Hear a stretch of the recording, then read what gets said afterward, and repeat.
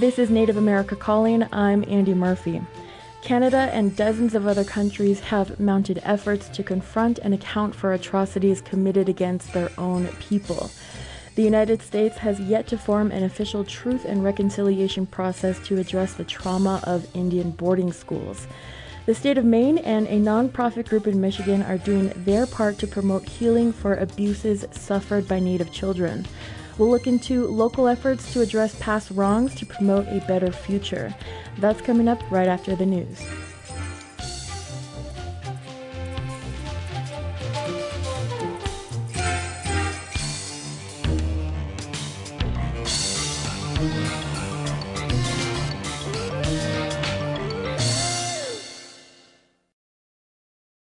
This is National Native News. I'm Antonia Gonzalez. On the 110th anniversary of Sac and Fox and Potawatomi athlete Jim Thorpe's July 15, 1912 Olympic win in the decathlon in Sweden, the International Olympic Committee has reinstated Thorpe as the sole champion. Thorpe brought home 2 gold medals for the U.S. in the 1912 Olympic Games, but was later stripped of his wins for playing minor league baseball prior to the Summer Games. The committee declared he broke amateurism rules in place at the time. In 1982, replica gold medals were given to the Thorpe family, designating him co-champion.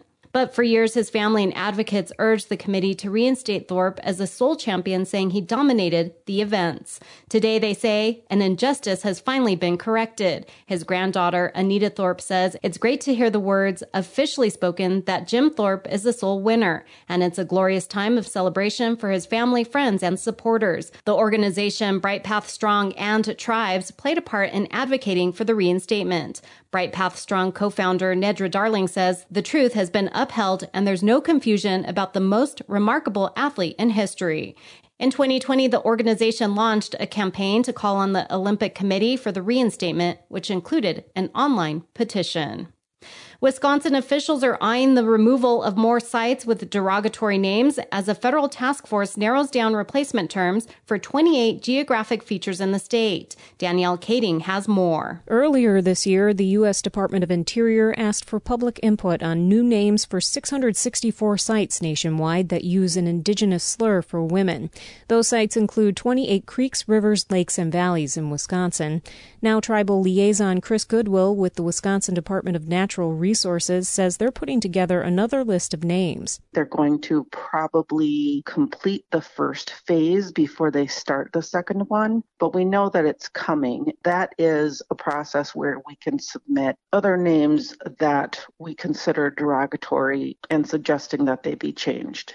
As an Indigenous woman, Goodwill says replacing those names means a great deal to her.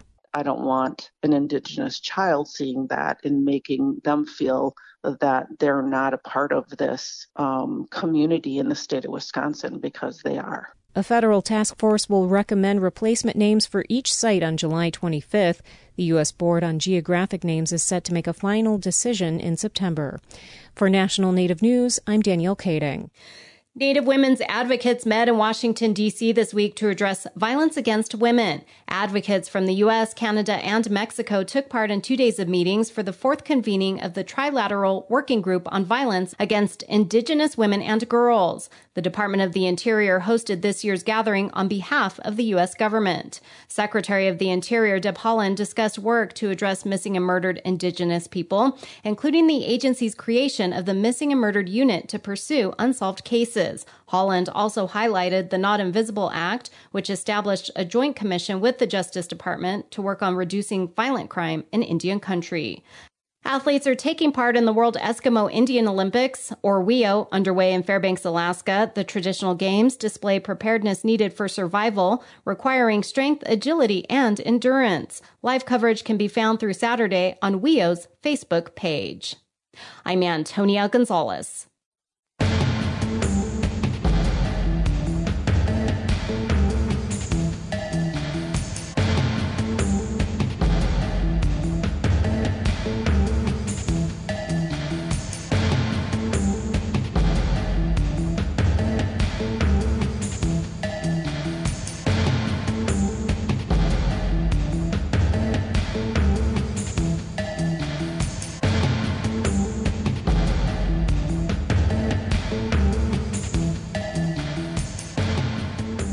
National Native News is produced by Koahnic Broadcast Corporation with funding by the Corporation for Public Broadcasting. With so many organizations trying to help military veterans, it can be hard to find the right information, so AARP brings together no-charge employment and fraud prevention resources, caregiving tools, discounts, and more at aarp.org/veterans who support this show. Support by Sonosky Chambers Law, championing tribal sovereignty and Native American rights since 1976, from opioids litigation to treaty rights to tribal self-governance, with offices in Washington, D.C., New Mexico, California, and Alaska. Sonosky Chambers Law.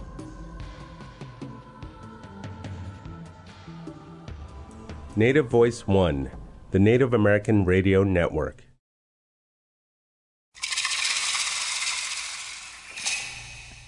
This is Native America Calling. I'm Andy Murphy, filling in for Sean Spruce. A Michigan nonprofit is taking on the task of forming a Truth and Reconciliation Commission to help heal from past Indian boarding school abuses. A group in Maine previously mounted its own effort to help move on from Native child welfare traumas. Both are smaller scale attempts to confront and process past abuses in the absence of a formal federal system to do so. At the same time, the U.S. is experiencing a racial reckoning, and some human rights advocates are saying it's well past time for an American Truth and Reconciliation movement. Secretary of the Interior Deb Haaland is in the beginning stages of her federal Indian boarding school initiative, which only goes part of the way towards addressing past trauma. Dozens of other countries, including Canada, have formed commissions that have helped their people understand past wrongs and move forward.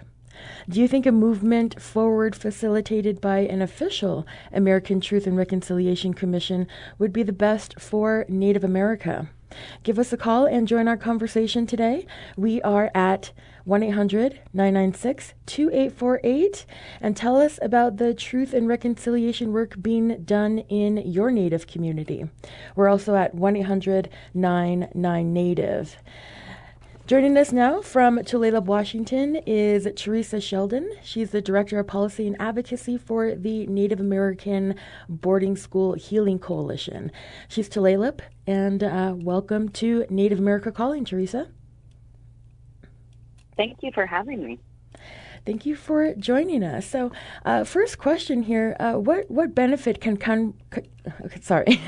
What benefit can come from what we know as a truth and reconciliation process for something like boarding school abuses, and these many years later? Oh, well, thank you for the question. That's the big one, right? So, really, the benefit that is, what does it look like for a government to acknowledge genocide, admit to genocide, and address the genocide they committed? And so that's what our call to action has. The National Native American Boarding School Healing Coalition has been operating since 2012. And the whole intent is for what does reconciliation look like? What does accountability look like? What does healing and justice look like?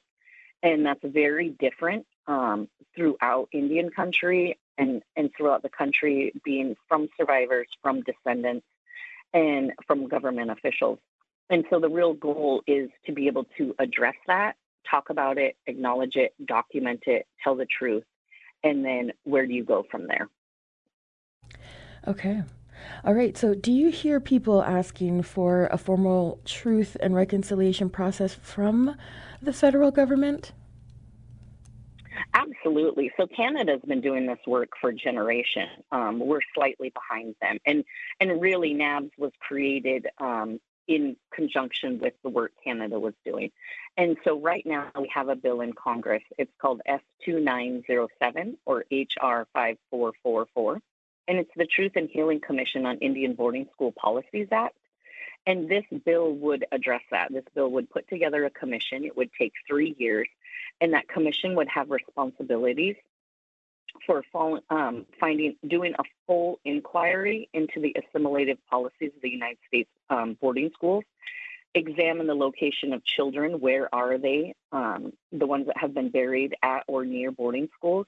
Document ongoing impacts from boarding schools that are still existent today, and locate church and government records and finding out what children went, where the children are, because we don't even have a full account of the number of children that have been impacted. It's estimated 50% of boarding school children died while attending boarding school, and those are estimates, so we need concrete numbers.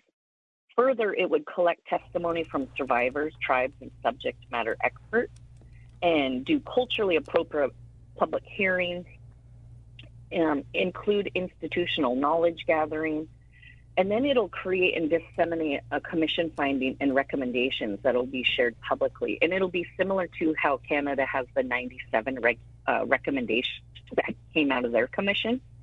We expect to have the same thing, a list of how do you make Native people whole again? How do you address it as a collective from the federal government, local, and churches? Right. So if the country, if the United States, acknowledges it participated in genocide of Indigenous people here, then they have a legal responsibility, right? Absolutely. And we just passed a resolution at the National Congress of American Indians in Anchorage just a couple weeks ago. And it's the resolution is requesting a United States proclamation that genocide was committed on Native children, families, and nations. So we have the bill in Congress, but then we're also asking the president to acknowledge this has happened. And then to acknowledge this has happened, we would hope that a proclamation is written with the sense that the Department of Treasury will be responsible for doing this. The Department of Defense will be responsible for doing this. The department, and holding all of the departments accountable, the cabinet, to how will they make Native people whole again? How will you fix the damage that you've committed? And some of these provisions and laws and policies are still in place today. So it's not like we're trying to address things that are impacting us.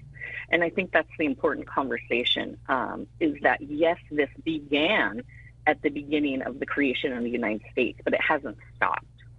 Okay. What would be the incentive for political leaders, for Congress to take on a truth and reconciliation process? Yeah, the incentive is being on the right side of history.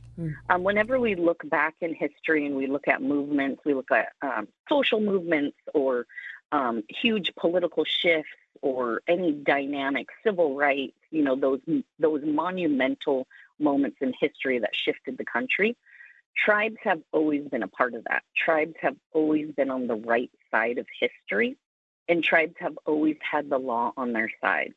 We carry, as Native people, we're born inherent with reserved rights, treaty rights, that are codified in proclamations and the Supreme Court, even though we don't try to talk about the Supreme Court these days. All of these things that the rights we have are solid, that it's not negotiable. And so leaders today have this amazing opportunity to be a part of this truth-telling time. And the truth is that these atrocities were committed and they were funded by the federal government in conjunction with churches and in conjunction for the principle of taking land. And I think the Department of Interior's report Secretary Holland put out, Volume 1, is historic in acknowledging the harm committed from the boarding schools. And they really talk about the taking of land. If you displace families, number one, and you take the children away, the families won't stay there. Number two, if you remove hunting and fishing, so you're no longer hunting and fishing to feed your children because we took your children, you're removing people from very healthy land. Again, more access to land. So the whole goal was land. And we, as Native people, address it from a cultural, traditional, spiritual and losing our function as a family. But for the federal government, it was purely transactional, and it was purely for the intent of getting land by removing us and putting us in schools, and then the family dissipating, and you completely destroy the family in one generation.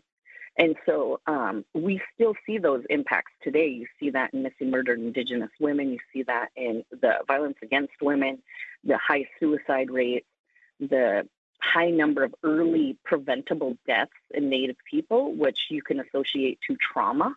And so we are highly impacted still today from these federal policies. And so what a gift to be elected, to know you can be the one to tell this story and tell the truth, and make sure that it's not disregarded or overlooked going forward. All right. So we're going to go to a break in just a minute here, but I want to ask you, you already kind of listed a couple of things that the federal government would be responsible for in a truth and reconciliation process, but what are some other things that the government would be responsible for? Well, really, you have to look at the big picture. So there's lots of examples for this in the United Nations. When a country commits genocide against people, what do you do to make them whole again? And it is so much, right? So it's more than housing. It's more than adequate. It's fully funding your health care, fully funding mental health, like those kinds of basic necessities that we need. But further, there was conversation that it was estimated $27 billion was spent to eradicate tribal languages. So we should expect that type of money to be put back into tribal languages. Every tribal language program should be fully funded by federal governments and churches. Churches shouldn't be held excluded from being responsible for this, because in the law of 1868, when the federal government said we will work in partnership with you, with religious institutions, those religious institutions should have to pay back as well. And so it's holding people accountable for the atrocities that they have committed. And however that looks is huge, in the sense of they did monstrous acts of genocide. Therefore, you can't just go, oh, we're going to do a couple $1,000s and fund your youth program. Like, that's not adequate. Got it. All right, we're going to go to this break, and after that, we're going to talk more about truth and reconciliation on a large scale and on a smaller local scale.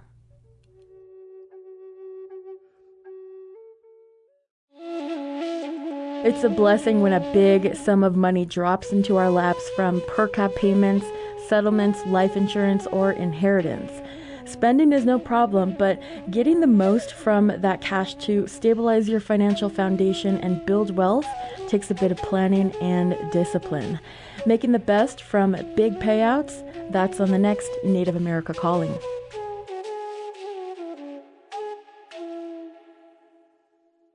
Support by Indigenous Pact, a healthcare consulting company working to create health equity in Indian country. Indigenous Pact offers solutions to fit the needs of your tribe. Their team, experts in healthcare strategy, policy, and innovation, provides a one-of-a-kind plan to solve the issues specific to your community. Indigenous Pact works to create 3 primary outcomes: healing spaces, healthy citizens, and sustainable economies. More information at indigenouspact.com. You are listening to Native America Calling. I'm Andy Murphy.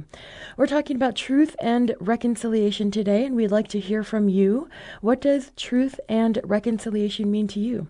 Give us a call at 1-800-996-2848. That's also 1-800-99-NATIVE. We're also looking for your comments on Facebook, Twitter, and Instagram.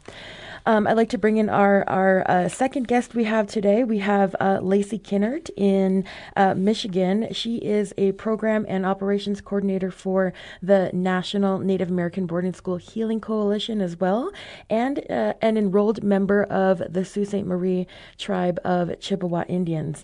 Welcome back to Native America Calling, Lacey. Thank you. Thank you. All right. So how do you get the need for truth and reconciliation across to people, like on an educational standpoint?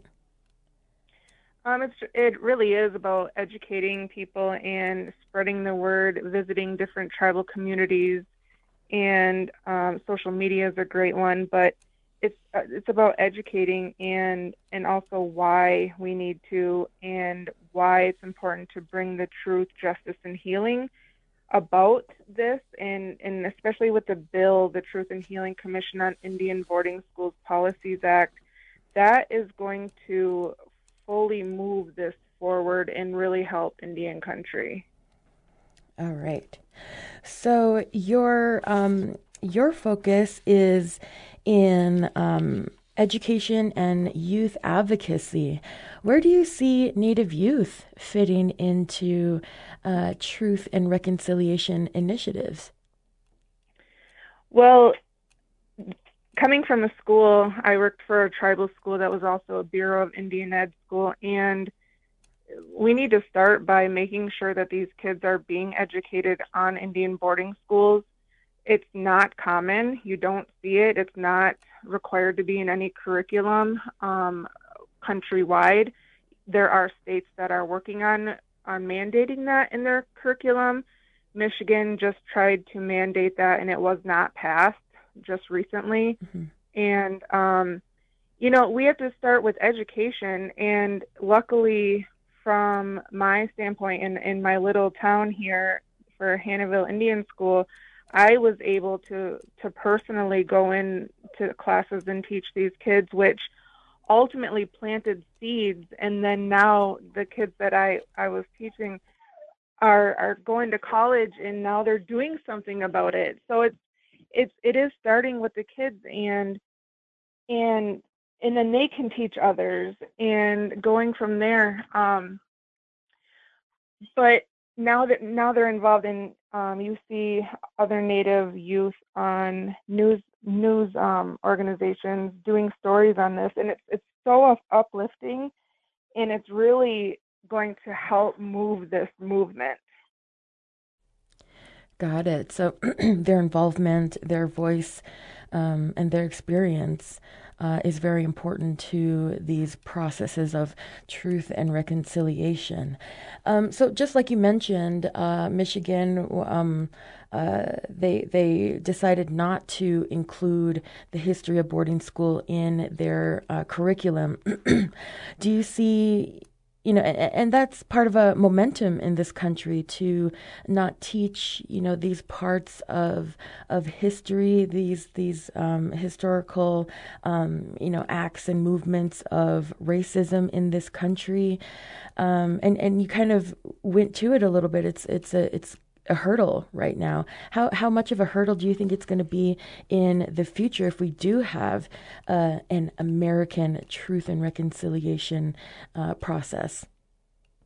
I think it'll only help. It'll help pave the pathway to including that, and it may even be part of the recommendations that the commission has in creating mandates of curriculum from the federal level. That's also an option, and it'll only help it'll not only will it educate, but it'll also help these kids realize why their families are the way they are, or why they have these traumas that are still lingering in their family. It's all relating to boarding school, and when they realize that, then the shame is taken out, and it's more of a truth of, wow, this was inflicted upon us as people, not something wrong with me or my family. And that's huge. It's a huge turning point in these kids' lives. I've seen it personally. And when they know that, then they can move forward and do big things and help with this, and then help spread that across Indian country. Okay, you're talking about, you mentioned trauma. some of these boarding school stories, they are really, really tough to listen to. I know when I'm producing a show around boarding schools and residential schools, like there hasn't been a show about that topic where I haven't just cried listening to these stories and reading these stories, to produce a show about boarding schools and residential schools. So, it is traumatizing. These stories are tough to listen to, and I can't imagine living through that and having that being part of your personal history. Thinking about the elders, so there's been some criticism criticism about bringing up the past and potentially re-traumatizing people. How do you address that at the coalition? We say it's not the past; it's still going on. It's still the present, and it's not all that long ago. The general public seems to think like it happened hundreds of years ago, but no, we still have boarding school survivors here with us, alive, and it's still going, the trauma and the lasting effects are still going on today. The intergenerational trauma is still being carried on from generation to generation. It is still here. There may not be Indian boarding schools with the kill the Indian, save the man mentality, but we're still dealing with the after effects of that. And so it's just about, it's strongly around education is where we come from, where we stand as a coalition, and getting it out there. You mentioned hearing boarding school survivor stories. I hear often in my role, and it is absolutely horrifying, these events that these kids were going through. They were children, they were babies, and it's hard to listen to, but it's not harder than what they went through. In the work that we do it for them. We do it for the future generations. We do it in honor of the survivors and the ones that are no longer here. And then we're doing it for the ones that are here, where they're able to see this movement going and finally coming to light and finally being acknowledged by the United States government. It's bringing a lot of healing to a lot of people right now. Right. And, the work you guys do over at the National Native American Boarding School Healing Coalition is, a lot of, what I think Truth and Reconciliation Commission would be focusing on. There's a lot of groups out there that are all about, healing past traumas, promoting healing and well-being in the Native community. And there's also small grassroots groups that do this kind of work as well. Where do you see them in a Truth and Reconciliation role if we did have a American Truth and Reconciliation process? I think Teresa might be able to answer this question better. I know with NABS, we do want to spread and have more regional offices within 10, 15 years of our plan looking forward, but she may have a better understanding on that.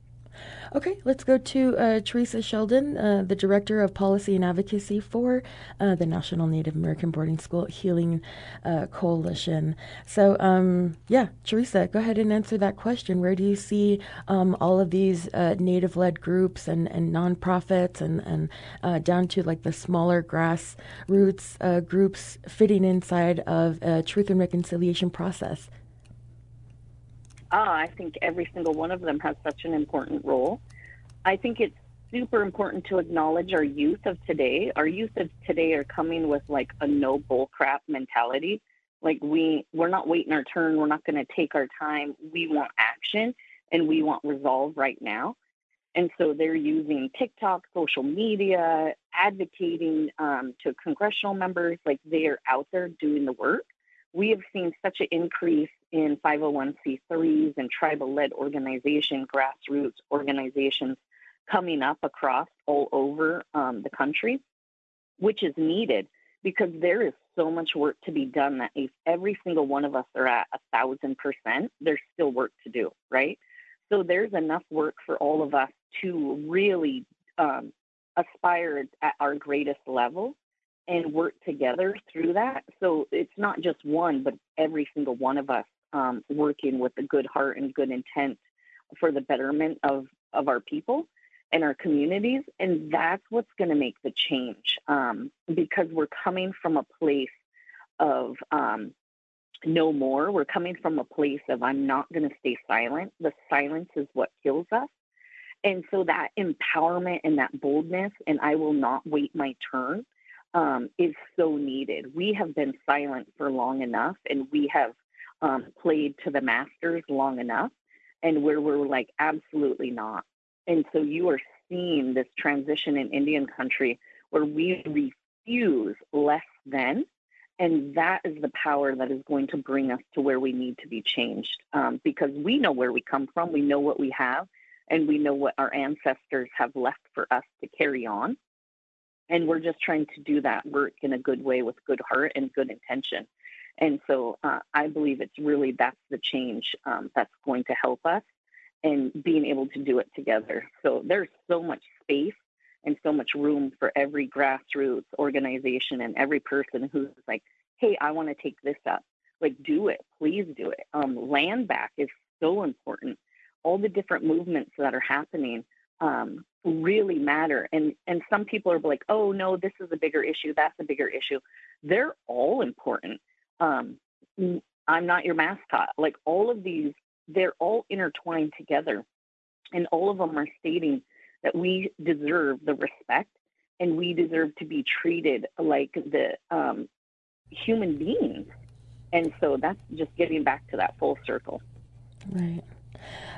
So I wanted to also ask a question about, where would maybe like non-native people fit in a process like this? I mean, why would it be important for them to pay attention to a truth and reconciliation process that we're just seeing the beginning stages of, like right now? Why would it be important for non-natives to see this process, to maybe even be a part of it? Teresa? Oh, because allies are important. We have to have allies in this movement. And every movement we've ever had, we've always had allies supporting us. And so there is plenty of room for non-natives to uplift. Right now, you can send in supportive testimony to the Senate Committee of Indian Affairs supporting S2907. And you can email it to testimony@indian.senate.gov. And you can send them your support. We have to have our allies speaking on this and speaking up about it and saying, yes, we need to be doing this. Yes, we need to be supporting this, because we can't do it ourselves.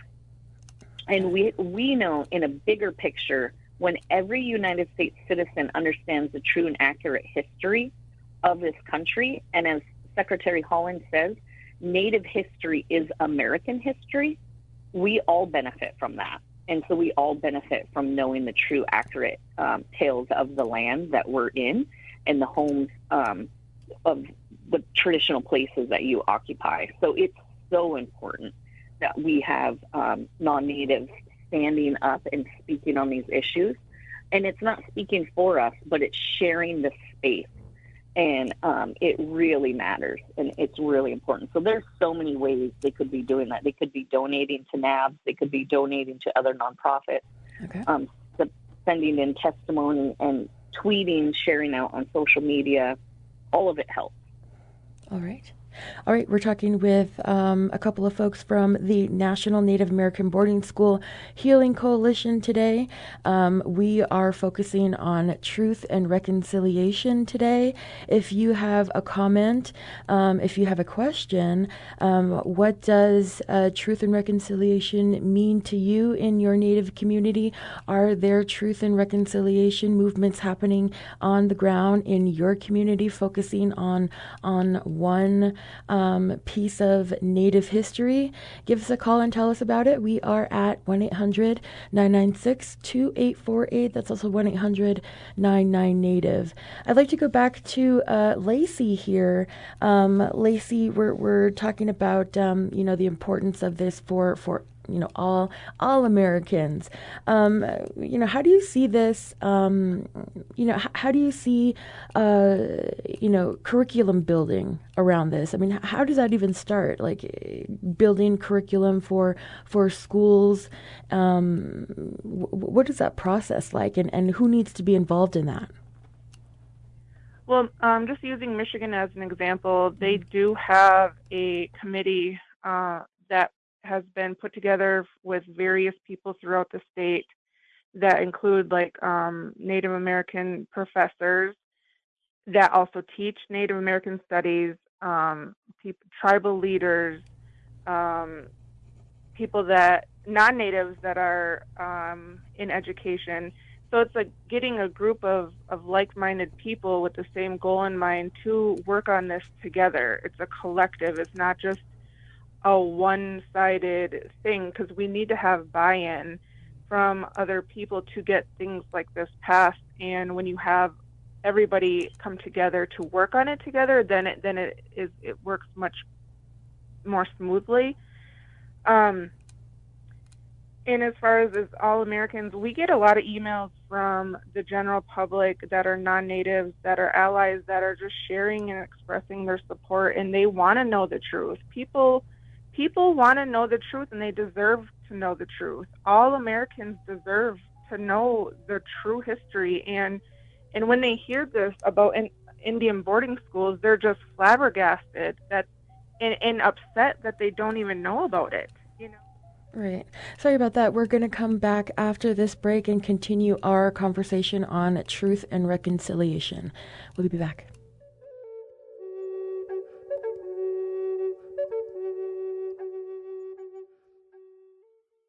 With over 40,000 organizations trying to help military veterans, it can be hard to find the right information. That's why AARP brings together valuable resources to help navigate veterans' options, including no-charge veteran employment and fraud prevention resources, caregiving tools, and access to discounts. AARP is on a mission to support veterans. More at aarp.org/veterans. AARP supports this program. You've got it tuned to Native America Calling. I'm Andy Murphy. We're talking about effective ways to implement truth and reconciliation initiatives in our local communities. As you know, the United States doesn't have an official Truth and Reconciliation Commission just yet, like in Canada, but there are a few smaller grassroots commissions doing the same kind of work on the local level. Interior Secretary Deb Haaland's Federal Indian Boarding School Initiative aims to collect Native survivors' stories to help facilitate healing. How do you see truth and reconciliation helping your family and your tribe? There's still time to get in on this conversation. We are at 1-800-996-2848. That's also 1-800-99-NATIVE. Joining us now from Indian Island, Maine, is Esther Ann. She's on the board of directors at Wabanaki Reach. She's Passamaquoddy. Welcome to Native America Calling, Esther. Thank you for having me. I'm so happy to be here. All right. Yeah. Thank you so much for coming on the show today. So just like I mentioned, there are smaller truth and reconciliation initiatives happening here and there. And one, successful example I keep hearing about is the Maine Wabanaki State Child Welfare Truth and Reconciliation Commission. Can you tell us about that? Sure. Well, the story really begins back in 1999 when tribal child welfare ICWA workers and state child welfare workers came together to create it was a discrete project, create a day-long training for caseworkers so that they could better implement ICWA.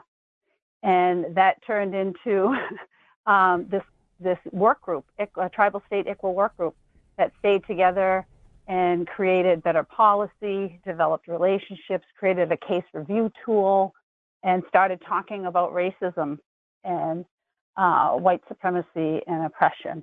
And in 2008, serendipitously, this idea of a truth and reconciliation process was introduced to us, and we had the good fortune of having a relationship with Andrus Family Fund, and the program officer at the time was Jill Williams, who was the executive director for the first Truth Commission in the United States in Greensboro, North Carolina, that was focused on the Klan murder of 5 Labor Party workers at a demonstration in 1979. So we started in 2008 this idea to have this truth and reconciliation about what is the it? And we got commitment from the state folks and then the tribal folks. We just met, there's 5 tribal communities here, and we together, we met for 3 years to figure out what is the it? You know, what are we talking about? And do our own truth-seeking work within our own group, which is highly important. Anything that we were asking Wabanaki or Mainers to do, we did ourselves. We had our own process of truth, healing, and change. And so in 2011, there was a mandate that was signed. The Declaration of Intent was signed between the state governor and the 5 tribal chiefs. And then a year later, in June of 2012, the mandate was signed, and that laid out all the instructions and the parameters, and even a commission selection process. And in 2013, February, the commission was officially seated, and they had 27 months to complete their investigation, and they released a report with findings and recommendations in 2015. And so the role of this tribal state ICWA work group that convened this commission and, got all of these signatories on board and educated. We were we've been through a lot of transitions. We started as this ICWA work group, and then we called ourselves the TRC convening group because we were bringing this Truth Commission to life. And when it was seated, we helped the commission fulfill their mandate by preparing Wabanaki and Mainers to share their stories, supporting them through that story sharing, through that and after, and educating people, like the guest said previously. Very important to educate Mainers and Wabanaki people about what happened, because it's by design that we don't know. It's on purpose that we're not supposed to know this. So, and you're absolutely right. Everybody has a right and a responsibility to know the truth and know what happened. And in our experience, people are upset when they find out what they were supposed to know. So after the commission released its report, we kind of rebranded ourselves as Wabanaki Reach. And so the Tribal State ICWA Work Group still happens. And then Wabanaki Reach is this organization that was created out of this truth, healing, and change process. And we are responsible for implementing those recommendations, the commission, or for seeing them through. And we are a Wabanaki-led organization. We're focused on decolonization. And interestingly enough, I know the title of the show is Truth and Reconciliation. And our acronym REACH, the R used to be reconciliation, and we changed it to restoration, because reconciliation, we realized that restoration was really our goal. And I think one of the women said it, to restore relationships, relationships with each other and with the earth, because everything is tied to the land. Taking of children, every strategy of genocide that has been unleashed on us is tied to getting ownership of land and waters. So I think that might have been too much. Sorry. No, that's very good. So I wanted to know about, some of the end results of this commission focused on ICWA and child welfare there in Maine. What ways do you see that it has helped? Or what other ways? Okay. Yeah, so concretely, there were 14 recommendations, and 7 of those were really directly related to the Indian child welfare and Wabanaki child welfare. And those have been taken up by this ICWA work group that continues to meet. And they've included things like, additional education and support and training. And, one thing I can say is back when we first started this, the training that state caseworkers would get about ICWA, out of 6 weeks of pre-service training, they'd have a half hour. Somebody would give them the law, and an attorney would come in and say, do you have any questions? Now we meet with them for 3.5 hours. In the fall, we are going to have a day-long training for state caseworkers. And I'll have to clarify that I have a couple of roles here. I am on the board of Wabanaki Reach, but in my day job, I facilitate that tribal state work group through my day job. And in our training for caseworkers, we use Reach's education program, Interacting with Wabanaki Main History, a program we modeled after the Kairos blanket exercise, and we do that online. So on that concrete level, those recommendations are, being implemented. The first one they came out with was respect tribal sovereignty. So that's everybody's responsibility. Right. And in tribal communities, what I see is Executive Director Maria Gerard, Director of Reach, talks about it. She says it very eloquently. She said, it's like our people have been walking around with this condition or this issue, and now that we know the truth of what happened and we understand intergenerational trauma, it's like we finally have a diagnosis and we can finally feel empowered to do something. And I think it's the same for non-Native people. The inhumanity of oppression and white supremacy impacts them too, whether or not they realize it. Mm-hmm. So in tribal communities, there's been a lot, a resurgence and a reclamation of Indigenous ways of knowing and being. Talking about just this whole idea of land acknowledgement. I mean, 10 years ago, it was unheard of for anybody to get up and even acknowledge that this is tribal territory. Yeah. It seems so revolutionary, and it's not enough. And the young people see that, like she said, and it's so true, and they are pushing that. So in tribal communities, we have here in Maine, there's been this resurgence, a lot more wellness. There's a lot more wellness activities. There's a lot more, I was just talking about how wonderful it is to be Wabanaki right now because there's so many people that are paying attention. There's filmmakers. We have Night of the Living Rez, a Penobscot boy that grew up right here. He's got like one of the hottest books this summer. It's really amazing to see that in spite of all of the trauma and everything that has happened to us, we have so much of that strength that was passed down as well. And we know what we need to do, and to have the visibility and the validation and the space and the resources to do it is what we need. Mm-hmm. Right. Reparations. Yeah. There's a lot of, forward moving here, but, that maybe can't come with some, that can't come without some resistance. Did you guys experience any kind of resistance on any of this? And how did you accommodate, criticisms? Oh, yeah. That's the number one is whenever there's any kind of change, people are going to be afraid, and they're going to resist. They're going to be upset. So yeah, there was resistance from a funny story. The state governor signed the mandate and agreed to all of these things, and then a few months later, once the commission was seated, and one of the commissioners happened to be the Secretary of State, he got afraid because that's pretty legitimate, right? The Secretary of State's on this commission. Mm-hmm. So he sent out a press release denouncing the commission and saying he wouldn't support it.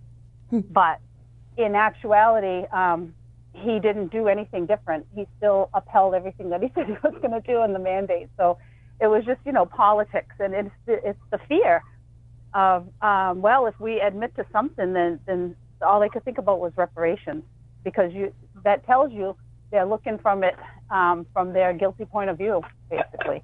And there was pushback in tribal communities too. There was some fear, a lot of fear about, who are these commissioners? What are they going to do? Come in here and take our stories, because we've been so abused by researchers, right, and academics, and you name it, filmmakers and people who want to write books. So we the commission worked really hard to go through vetting process in the tribal communities and, go through, be scrutinized by tribal people, rightfully so. Mm-hmm. And that was a good process. And then when the commission, when they were chosen, there was some Wabanaki people who were upset that there was 5 commissioners, 3 were non-native, 3 were white, and 2 were native people that aren't Wabanaki. And I was really pleased. I wasn't even part of the selection process, so I was waiting to hear who got chosen, just like everybody else. I was pleased because I know it's so hard for our people to talk about these things with people that know them or might see them later on, or are connected to their family somehow. So I was glad that there were Native people on there that could help bring that mindset and that worldview and those values into that commission process. And I was glad that they weren't Wabanaki, because I think that helped Wabanaki people feel safer. Okay. All right. And do you now hear from other places, other groups, maybe even other states that want to use, your project as a model? Yeah, we've especially since the pandemic. Before the pandemic, people would ask us to come speak at this conference or this or that. Mm-hmm. But once everything went to Zoom, the demand was really high. And so I participated on, I can't even tell you how many Zoom calls or meetings, and we're, more than willing to share our lessons learned. We are still involved in truth seeking and truth telling, and Wabanaki Reach now has a oral history project that's around the Maine Indian Claims Settlement Act. And because you probably don't know, but there's been recent legislation to try to repair the harm that has this Implementing Act and the Maine Indian Claims Settlement Act has caused, but it's been in a legislative arena. You got legislators and tribal leaders, and the people haven't had an opportunity to share their stories. So that's where we come in, and we're doing an oral history project. Okay. All right. I'd like to go back to our other guests today. We have Teresa and Lacey from the National Native American Boarding School Healing Coalition. So Esther just she mentioned the commission selection process. Let's talk about the future, I guess. I mean, what do you hope for a selection process in the future if there is going to be an American Truth and Reconciliation Commission formed? Teresa, let's start with you. Yeah, so actually, if you go to boardingschoolhealing.org/Truth Commission, you can find the bill, or even if you just Google it, S2907, the Truth and Healing Commission on Indian Boarding School Policy Act. And in the bill, it outlines how a commission would be created and who would be a part of it. And it outlines multiple, like that it would include boarding school survivors, boarding school dependent tribal leaders. It would include utilizing like National Congress of American Indians, the Native American Boarding School Healing Coalition would be a part of it. And it outlines a whole plethora of people to be involved. It's important to acknowledge that a lot of times the terms are excluding Alaska Natives, so they purposely put in Alaska Natives to ensure they're included. Because by legal definitions, it gets all funky. Mm-hmm. But it really breaks down that list of who would be a part of the commission and how that would look. And it would include the Secretary, Department of Interior, who is just phenomenal, her and her team. I can hands down say the best Department of Interior Secretary we've ever had. And so it list all of those out of how it would who they would be, how they would happen, and coming together. All right. Thank you for that. That went by so fast. Truth and Reconciliation. I'd like to say thank you to our guests, Teresa Sheldon, Lacey Kinnert, and Esther Ann. We'll be back next week. I'm Andy Murphy.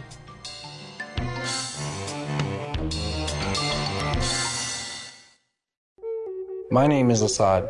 When I was 19, my mom was diagnosed with colorectal cancer because she smoked. My tip is, find things to be thankful for. I'm thankful she quit smoking. I'm thankful for the nurses who taught me how to check her IV and to manage her medication. And I'm thankful for every day we have together, because nothing is guaranteed, especially for us.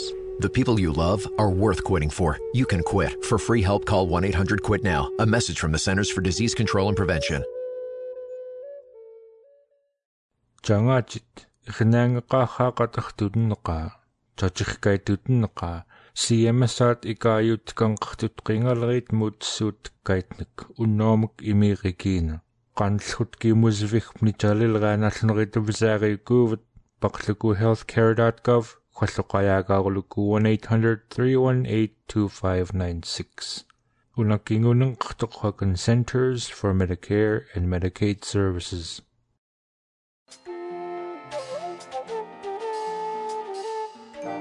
Native America Calling is produced in the Annenberg National Native Voice Studios in Albuquerque, New Mexico by Koahnic Broadcast Corporation, a Native nonprofit media organization.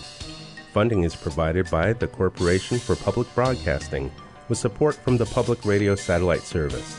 Music is by Brent Michael Davids. Native Voice One, the Native American Radio Network.